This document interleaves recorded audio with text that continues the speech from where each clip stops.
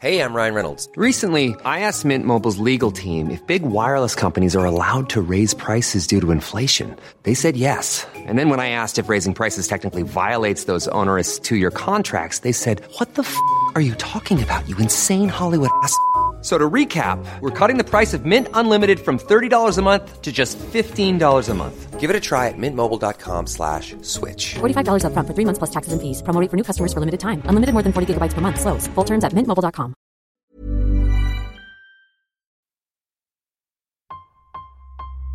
All engine running. Absolute genius. Get this.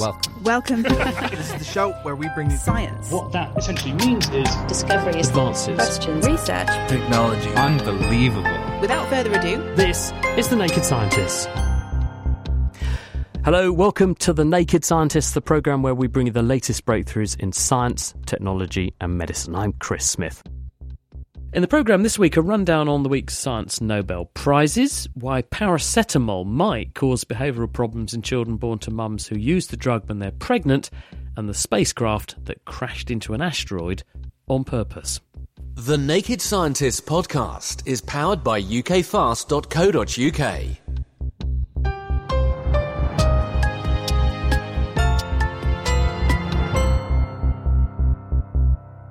Now, this week's show falls during a very special week in the annual scientific calendar. It is, of course, Nobel Prize Week, the time of the year when the world celebrates the very best in research and discovery. And we wanted to pay tribute to the work of the fantastic scientists who've won them by explaining a little bit about each of the prizes that's been won so far. The Physics Prize has gone for a subject that Einstein himself was sceptical about and called spooky action at a distance. James Titko. This year, the Nobel Prize for Physics was awarded to Alain Aspect, John Clauser, and Anton Zeilinger.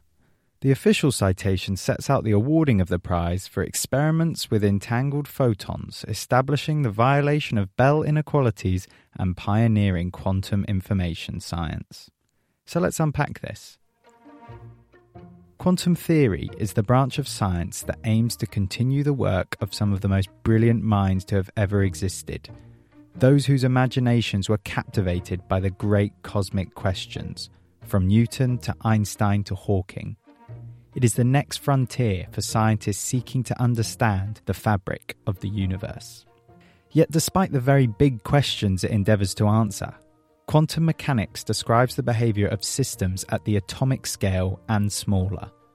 In the quantum world, matter has wave-like properties, in contrast to the more rigid and tangible view of the world posited by classical physics, that's objects and phenomena we can observe with the naked eye, as set out by Isaac Newton.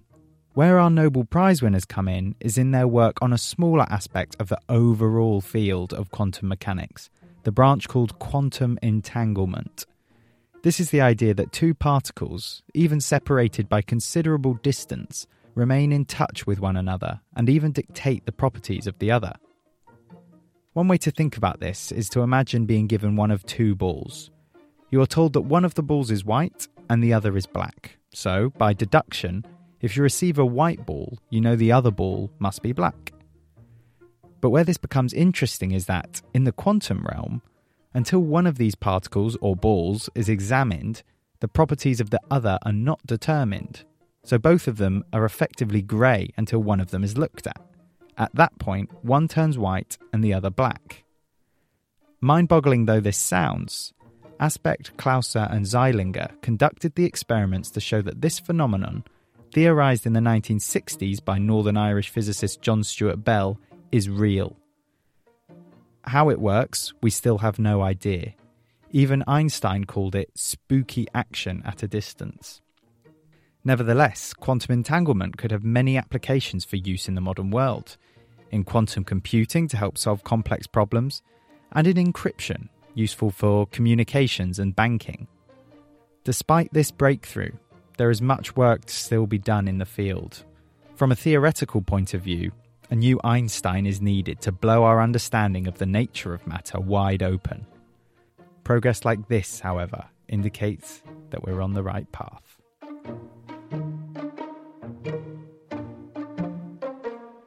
James Titko reporting on this year's Nobel Prize for Physics, and we'll be looking at the prizes in chemistry and physiology or medicine later in the programme. Paracetamol is the world's most popular painkiller. It's a crown it stole from Bayer's aspirin, the world's first trademark drug, on safety and side effect grounds. It's also widely used and regarded as safe in pregnancy.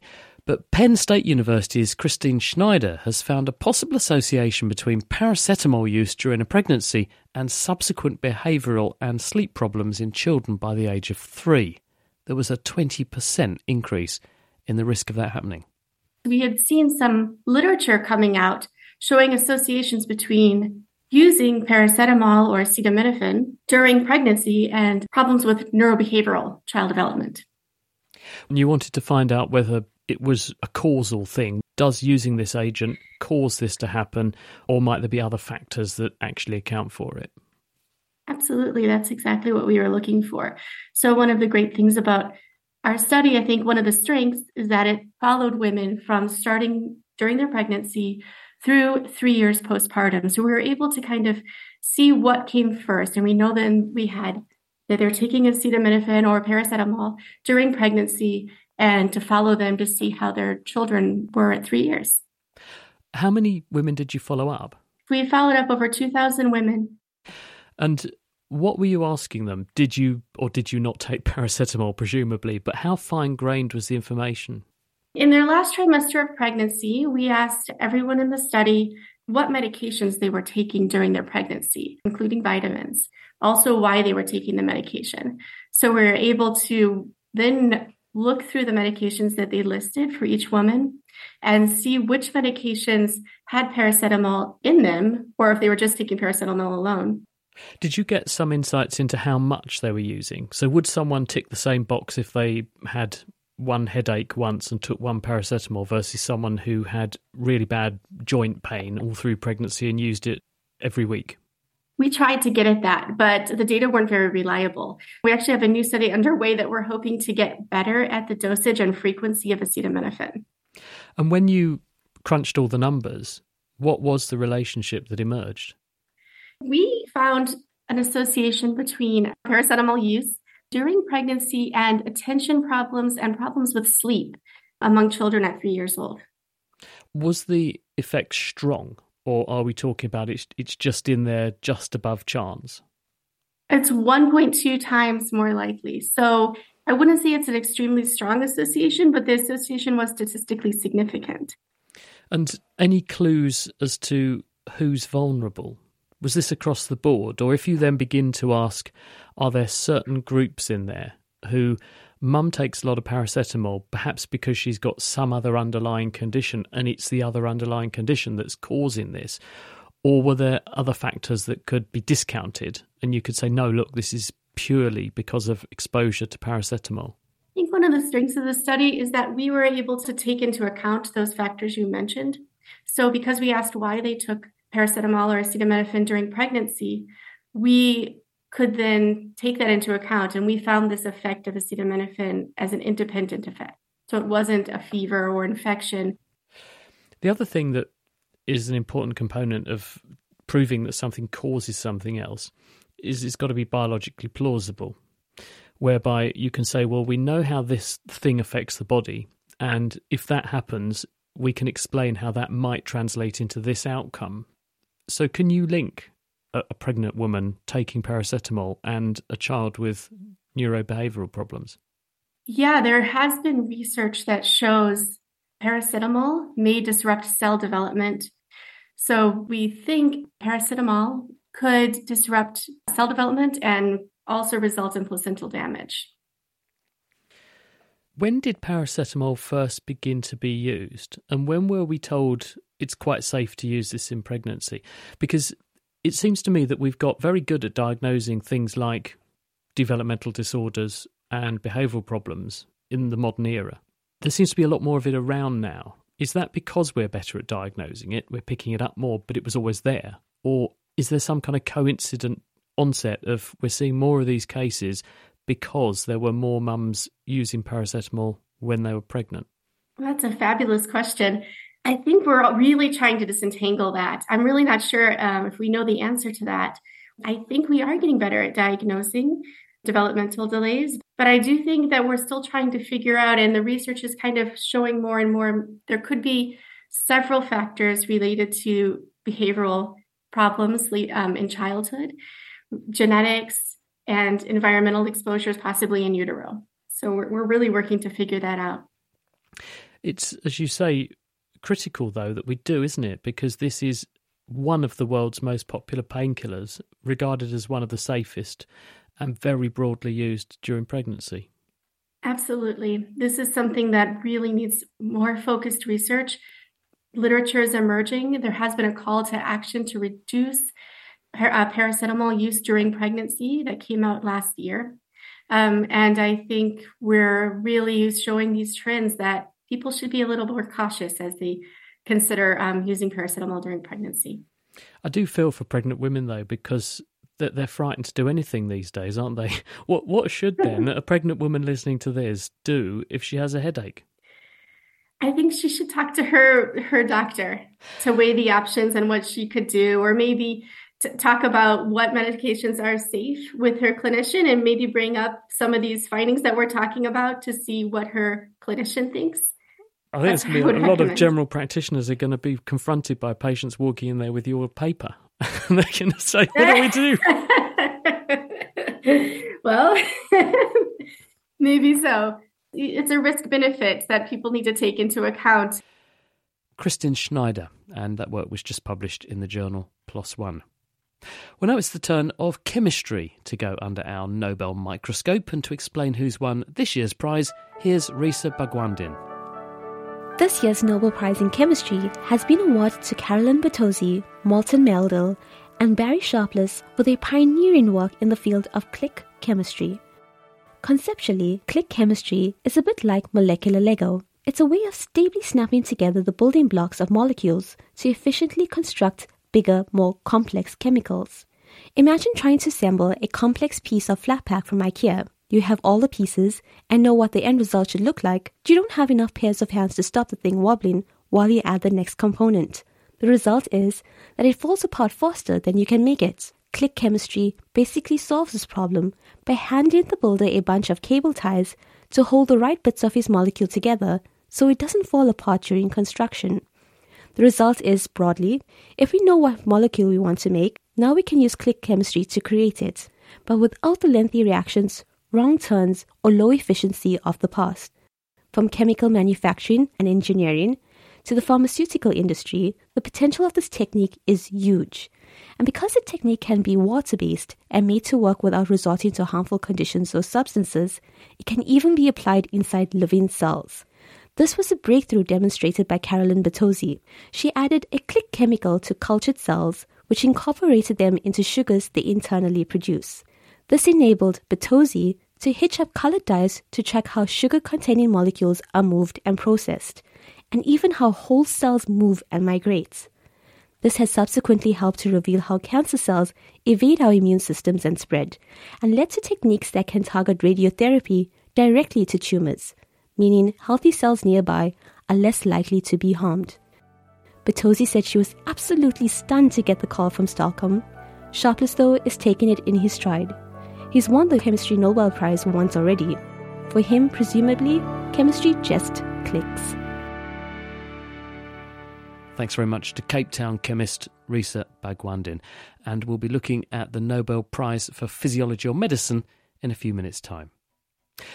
Meanwhile, a new way to break down and recycle plastic has been announced by scientists in the US this week. This is very welcome news since the world produces millions of tonnes of plastic every year and less than 20% of it gets recycled. Most of it ends up in landfill, some gets burnt, and a significant amount ends up in the ocean, where it degrades into potentially harmful microplastics.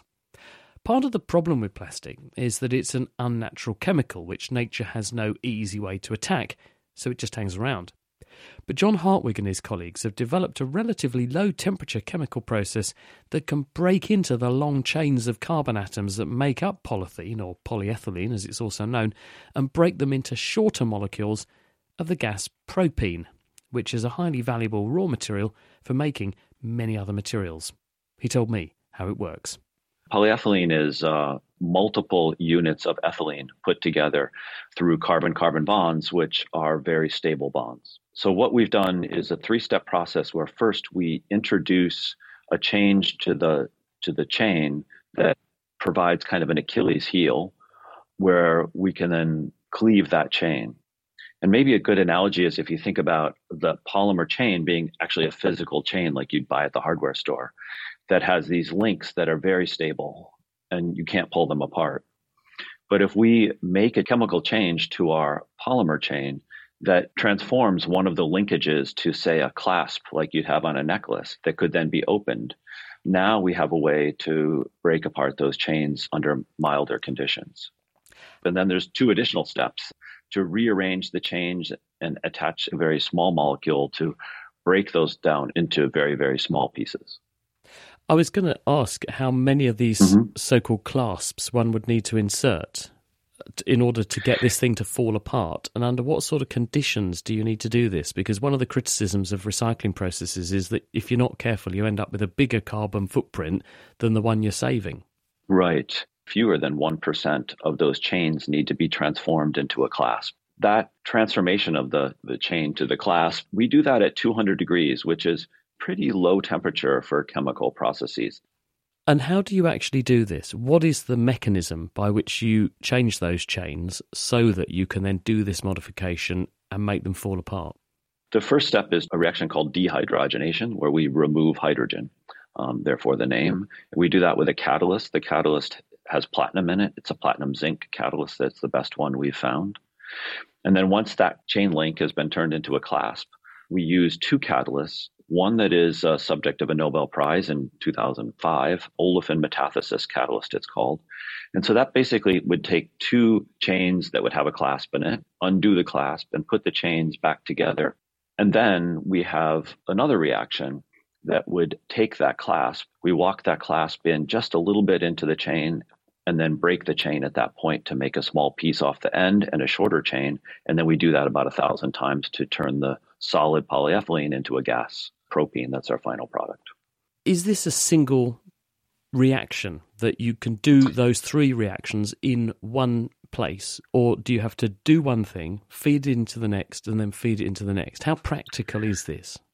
Right. We actually run it as two. We run the dehydrogenation first, and then this moving of the clasp and opening and closing of it, those two reactions are run at the same time.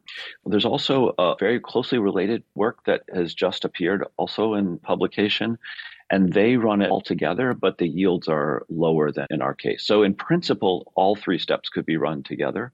In practice, our highest yields come when we run them separately. And what sorts of yields can you get? Is this a practical and viable, as in industry-ready technique? Could we see this digesting plastic bags anytime soon? Well, the answer to the last question is it will take a lot of time to develop. But the answer to the first question about the yields and whether it's practical, the yields are very high, actually. We get almost 90% gets converted into propene. And even on waste plastic, the yields are around 50%. And they're probably higher because those plastics aren't all polyethylene. They contain fillers and color, and dyes and various other additives to them. But it takes decades between the time of, say, a first paper like this and when it becomes practical. So we need to have the catalyst be very, very stable to be able to run for a long period of time, make many molecules of the product, maybe 100,000 times. And right now we're at maybe 100 instead of 100,000. So we have a lot of development to do, but we hope this provides motivation to do the work and demonstration that it could become feasible in the future. The problem plastic has at the moment, apart from it is a wonderful material when we first make it and first use it, it becomes a pain when we get rid of it. It's valueless almost, isn't it, when it's a waste material? Does your process mean that potentially we return value to waste plastic, and does that solve our problem in the sense that it incentivizes people to pick it up? Well, that's exactly the idea. So what we want to do is to take chains back apart to the small molecules like propene that has only 3 carbon atoms in it and is a feedstock chemical to make all sorts of other things. That's the idea of this kind of recycling we call chemical recycling or advanced recycling.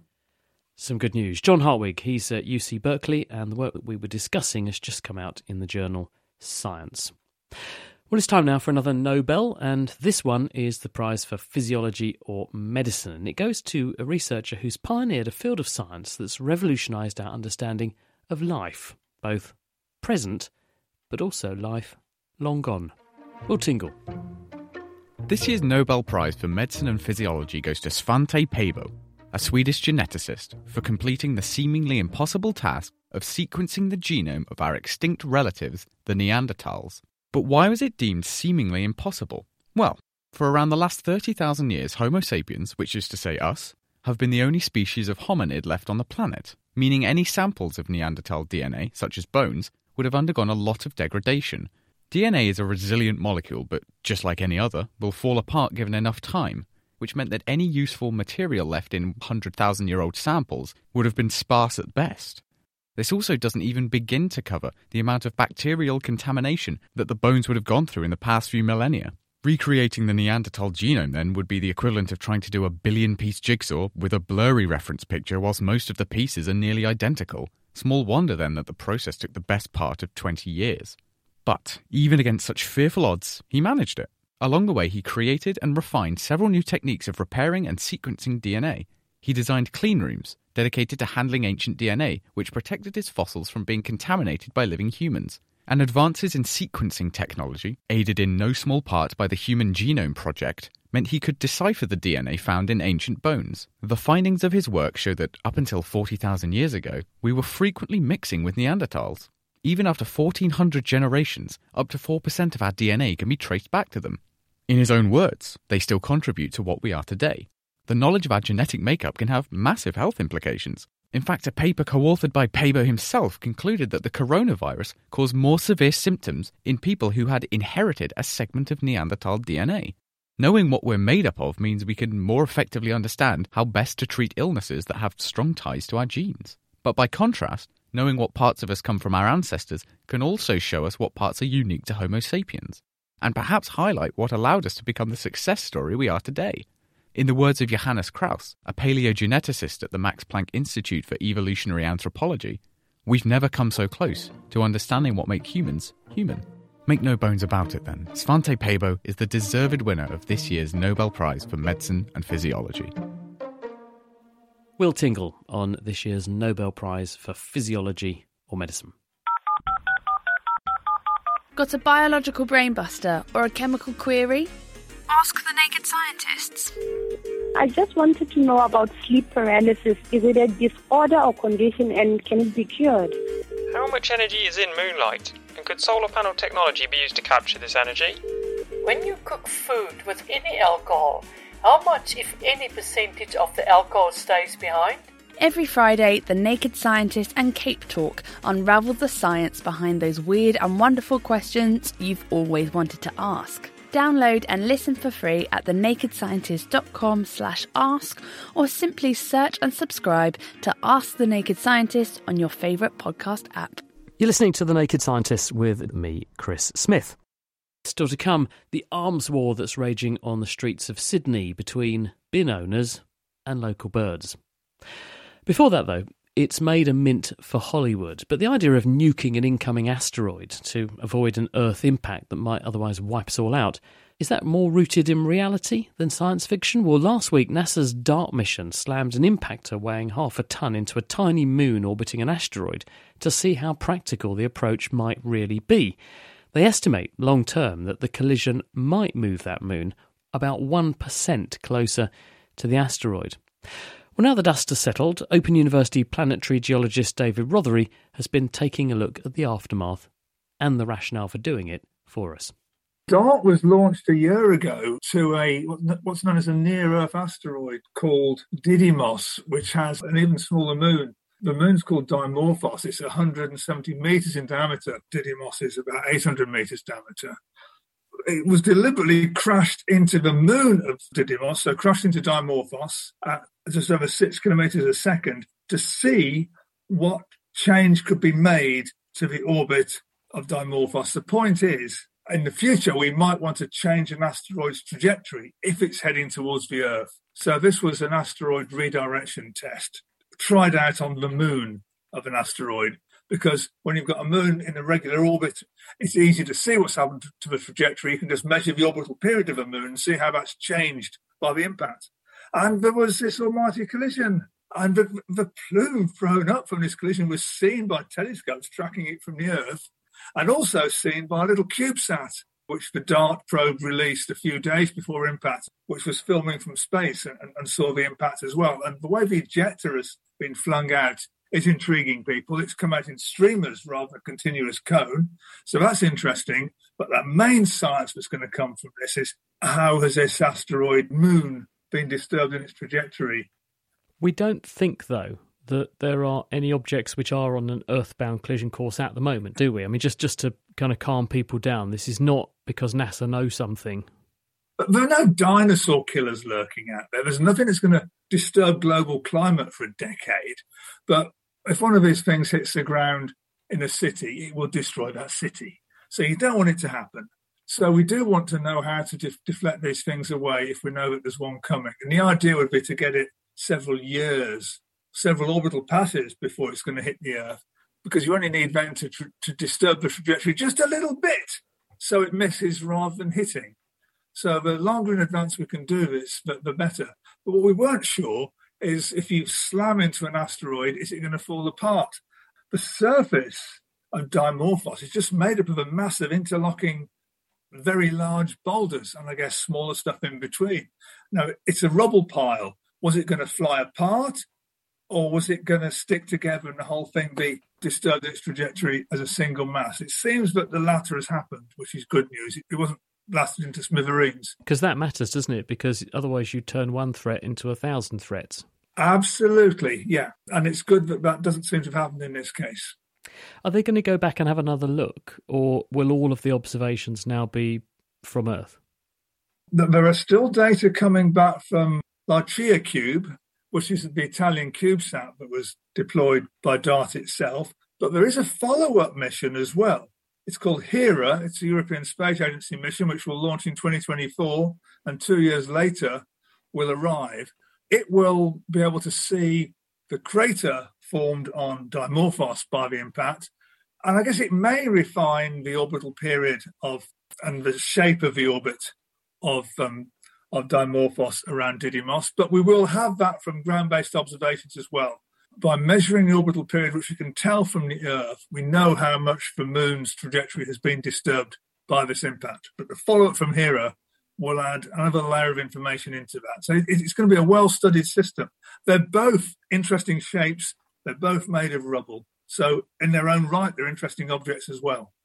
And does the planetary geologist in you want to know more about what these objects were made of? Because obviously doing things like this does expose to us what they're made of. And they're intriguing things because they date from the very same material that formed the solar system 4.5 billion years ago. Yes, I don't know how primitive this object is in terms of what processing has gone on. Some of these asteroids have been damp in the past and water has migrated through them and altered the minerals. It's too faint probably to have a very good spectrum of it. I'm speaking outside my sphere of knowledge now, but looking at the pictures, the jagged rocks of all sizes on the surface that probably give it quite a bit of cohesive strength intrigue me. What's gone on to process this material so it's just a rubble pile? And yet it's a pile of rubble which seems to have hung together pretty well under this sudden impact. If you hit this thing slowly, it might break apart. If you hit it fast, the shock of the impact will tend to make the interlocking pieces hold together better. So if you want to deflect an asteroid, you've got to do it at the right speed as well. So there's a lot to learn about how to deflect asteroids. This was just the first well-controlled step towards doing that. Thanks very much to David Rothery. The evolution of animal limbs is a subject that's perplexed paleontologists for a very long time. Fossilisation is regrettably a very rare occurrence. Fewer than 0.1% of all species over time that have lived have ever become fossilised, and so finding missing links in evolutionary biology is a challenge. This was very much the case for the origins of limb development, at least until very recently. Galeospider are an extinct group of jawless fish that date back about 430 million years, but until recently only their heads had been preserved. Will Tingle spoke with Phil Donoghue from the University of Bristol about how this new Galeospid discovery, which sheds light on the moment when these early fish developed the paired fins that may ultimately have led to our own arms and legs. The real frustration, despite having tens of thousands of these fossils, is that all we've had until now are their heads. And the discovery that we've made now is a series of specimens of Galeospids which preserve the rest of the body, providing us with insights into how the rest of the body plan of jawed vertebrates evolved. From what I've seen of it, it is a striking-looking specimen, this fossil. But for the benefit of our audio listeners, what does it look like? Well, it's a beautiful fossil, but beauty is in the eye of the beholder. It's basically a dead fish, and it's preserved, at least as we see it, with the bottom of the body facing upwards. And it's fairly squashed, but the amazing thing is that it has a series of paired fins that extend vertically, almost entirely three-dimensionally, extending up from the body. It's the kind of preservation you never see in fossils of this type. And these fins extend all the way from the back of the head, all the way to the tip of the tail in a way that we don't see in any living vertebrate, and indeed any fossil vertebrate until now. And how did you come about this fossil? Luckily, I had a graduate student about a decade ago with whom I started working on Galeospids. He's since gone back to China, and he and his colleagues made these amazing discoveries and were generous enough to invite me in to help describe them and interpret them. When you saw this, what gave it away to you that this fossil, this Galeospid, was the one that you were looking for? Well, it was easy, really. It wasn't just a head. There was another 3/4 of a body extending from the back of the head. And it had anatomical features which we really didn't know one would have guessed that Galeospids possessed. And the key thing is that are these fins, really. All jawed vertebrates have a pair, unless they've lost them, a pair of anterior appendages, whether they're fins or whether they're limbs, and a pair of posterior appendages, again, whether they're fins or whether they're limbs, like our legs. And they're entirely separate from each other. But in this Galeospid, which is probably the first vertebrate to have paired appendages, they extend all the way, as I say, from the back of the skull all the way through to the tip of the tail. And what this suggests is that this is the precondition from which separate fins and limbs ultimately evolved. And whilst this might sound like a bit of an obvious question, why do you think they evolved the first limbs? What was the evolutionary advantage to it? Well, the evolutionary advantage seems to have been if you extend from a cylindrical body, if you extend paired structures out, they appear to just generate lift. They allow you to effectively swim without putting any energy into the system whatsoever. It's just a product of the geometry of your body. The fins that these organisms possessed weren't muscular. They couldn't move in any way like the fins of all living vertebrates and limbs of all living vertebrates. That's a phenomenon that evolved seemingly much later in invertebrate evolution. But nevertheless, it's this precondition, this adaptive benefit of being able to locomote without expending any energy seems to be the reason for why paired appendages first evolved. And how does this discovery change our preconceived timeline of appendage development? So previously, again, based on fossils, if you set aside our new evidence from Galeospids, it seems quite clear that a more advanced group called the osteostracans, they just have a seemingly just paired equivalents of our arms. So a pair of anterior fins, and these were flexible and these were muscular. And so we don't really see the equivalent of pelvic appendages, the equivalent of our legs, until the origin of jawed vertebrates. So all of the evidence coming from developmental biology, trying to understand the developmental basis of how fins and limbs evolved, has been interpreted within this framework from the fossil record, suggesting that pectoral fins evolved first and pelvics evolved later. But the evidence from Galeospids suggests that actually, no, that's not the case. These are just peculiar conditions of derived osteostracans, for instance. And the condition in Galeospids suggests that the primitive state is one in which you have continuous fins extending from a pectoral through the pelvic position all the way to the tip of the tail. And it's actually the separation of that continuous zone of competence for developing fins that the differentiated anterior and posterior paired fins ultimately evolved. Phil Donoghue, and that paper was just published in the journal Nature. Cambridge scientists have discovered something surprising going on in all of our cells that we'd overlooked for years. Structures called mitochondria, which used to be bacteria before they merged with our ancestors' cells billions of years ago in a partnership that now supplies us with the energy that keeps us alive, contain their own bacteria-like DNA that's separate from our main cellular genome. But Patrick Chinnery has discovered that pieces of this mitochondrial genetic code periodically get cut and pasted into our main chromosomes. And this is especially true in cancers, which might explain some of the growth and resilience characteristics that cancers display. We got the first clue a few years ago when a group in the United States reported the transmission of mitochondrial DNA from fathers to children. This was a crazy suggestion to the field, so we went looking for an alternative explanation. And what we found was that it wasn't the mitochondrial DNA that was coming from the father, it was the nuclear DNA. But what had happened is bits of the mitochondrial DNA had gone into the father's nuclear DNA. We should clarify that the mitochondria, which are these cell powerhouses, are in the cell, therefore they're in the egg cell that gives rise to an individual. They're not in the sperm. So when the sperm, as in they're not transmitted from the sperm, which is why you're saying there's that distinction, you get your mitochondria from your mum, not from your dad. All from our mum. They thought it was coming from the dad. We've shown it's not the case. How did you prove that that was what was going on? So we worked with colleagues at Genomics England who've been carrying out the 100,000 Genomes project. People across the whole of the NHS have been contributing samples to this, and we looked at the genomic sequence of over 60,000 individuals and 12,000 cancers and looked for the signature of these bits of mitochondrial DNA across all of these individuals. How is it getting from the mitochondria, which has got its own little circle of DNA inside these structures inside our cells, and it's getting from a totally different part of the cell into the nucleus, the headquarters of the cell, and into a chromosome in there? How is that happening? It's a very good question, and we don't know the answer. We're embarking on a programme to work that out. We think what's happening is that as the mitochondria are recycled, bits leak out and cross across into the nucleus through holes in the membrane that surrounds the nucleus itself and integrates them into the chromosomes, which is how the nuclear genome is packaged.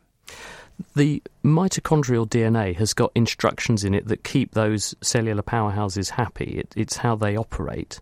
What's the consequence of pasting bits of those genetic instructions into the main chromosomes in our cell? Is there one?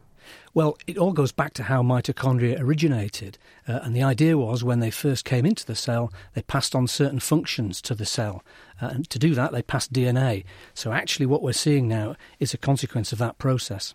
All of this was thought to happen billions of years ago, but actually we've measured it happening in families, and 1 in 4,000 families, a new bit of mitochondrial DNA goes into the child. It's never been seen before at that rate, and in cancers it's even faster. What about the reverse direction? So it doesn't happen, and there are several reasons why that might be the case. One is that you've got many, many more copies of mitochondrial DNA in each cell than the nucleus. That's one reason. The other is that there are holes in the nucleus that allow mitochondrial DNA to go in, but not the other way around. Right, OK, so it is a one-way street. And the consequences of this stuff going in, you mentioned cancer, and it does appear to occur more frequently in cancer cells when you look. Now, is that just a hallmark of the fact that cancer is a genetic disease, and therefore a genetically unstable cell is more susceptible to this happening, or is there more to it than that? We've looked at where these stick in the nuclear genome and looked at the pattern of that. And what we found is that they sit nearby breaks in the genetic code. So anything that causes your genetic code to break up will attract these bits of mitochondrial DNA that effectively behave like Band-Aids in the short term to repair the genetic code. So in cancer, you get a very unstable nuclear genetic code, and one consequence of that is the mitochondrial DNA can find its way in there. Patrick Chinnery, and he just published that work in the journal Nature. The suburbs of Sydney are playing host to an unlikely battle of wits. Residents are putting their bins out for collection and have found themselves confronted by hungry cockatoos eager to open up the bins and help themselves to all the leftovers. To deter the bin raiding, locals are resorting to increasingly complicated ways to safeguard their trash. But the indefatigable cockatoos are just working out how to get round them and then teaching each other the trick into the bargain. Now, cockatoos are one of the most intelligent bird species, and they can copy an action after they've seen it only once. Indeed, their bin raiding antics have spread through the suburbs so quickly that now commercially available cockatoo locks are doing a roaring retail trade. Will Tingle spoke with Barbara Klump from the Max Planck Institute of Animal Behaviour, who's been following this arms race on both sides. People sharing defence ideas and birds sharing attack plans. Over time, more people protect their bins, but also more people escalate the method they're using from more low-level protection to higher levels of protection.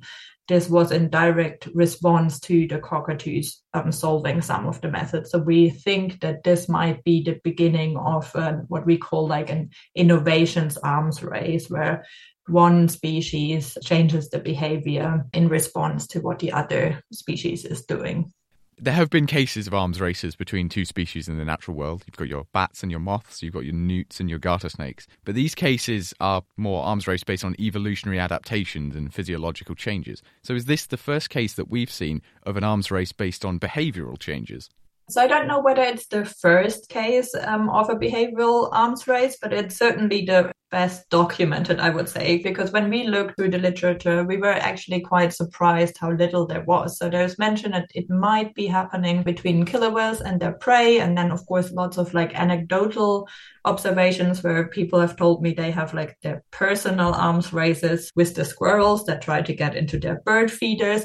There is definitely this interaction happening, but I think it hasn't been studied in detail so far. But I think it would be very interesting to study this in other species as well, because as you say, most arms races that we know of are on these like really large evolutionary timescales. But with like behavioral or innovations arms races, this happens much, much faster. And that allows us to also like study it in much more detail. And I think it could be a really, really fruitful like future research avenue. Do you see the amount of arms races that humans are going to be involved in terms of wildlife interactions changing in the future? I could imagine that it will increase just because cities expand and we will share more and more of our space with wild animals. So that naturally also increases the chances for human-wildlife conflict, but it also increases the chances where such arms races can develop and then can be observed and studied. So I would imagine that it will increase in the future. And how do you see this one ending? Do you think cockatoos are going to win, or do you think humans have managed to lock them out? That's a very interesting question, and I don't know. So currently we know that the cockatoos can open some, but not all of the protection devices that people have come up with. But that doesn't mean that they won't learn to defeat them in the future. And I think there's so many other factors that play into this arms race as well that, make it quite difficult to make a prediction. But I can tell you that I'm super excited to find out in the future. Barbara Klump, and that paper is in the journal Current Biology. Well, that's it for this week.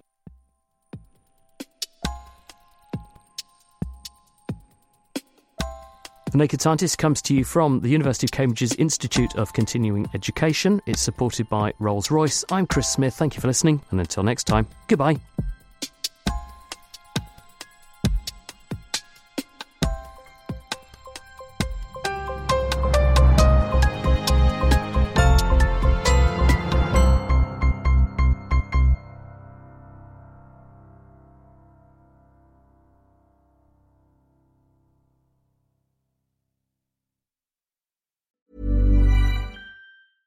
Thinking about your next career move in research and development? Then it's time to make your move to the UK. The nation that's investing £20 billion in R&D over the next 2 years. The nation that's home to 4 of the world's top research universities. The nation where great talent comes together. Visit gov.uk/great talent to see how you can work, live and move to the UK.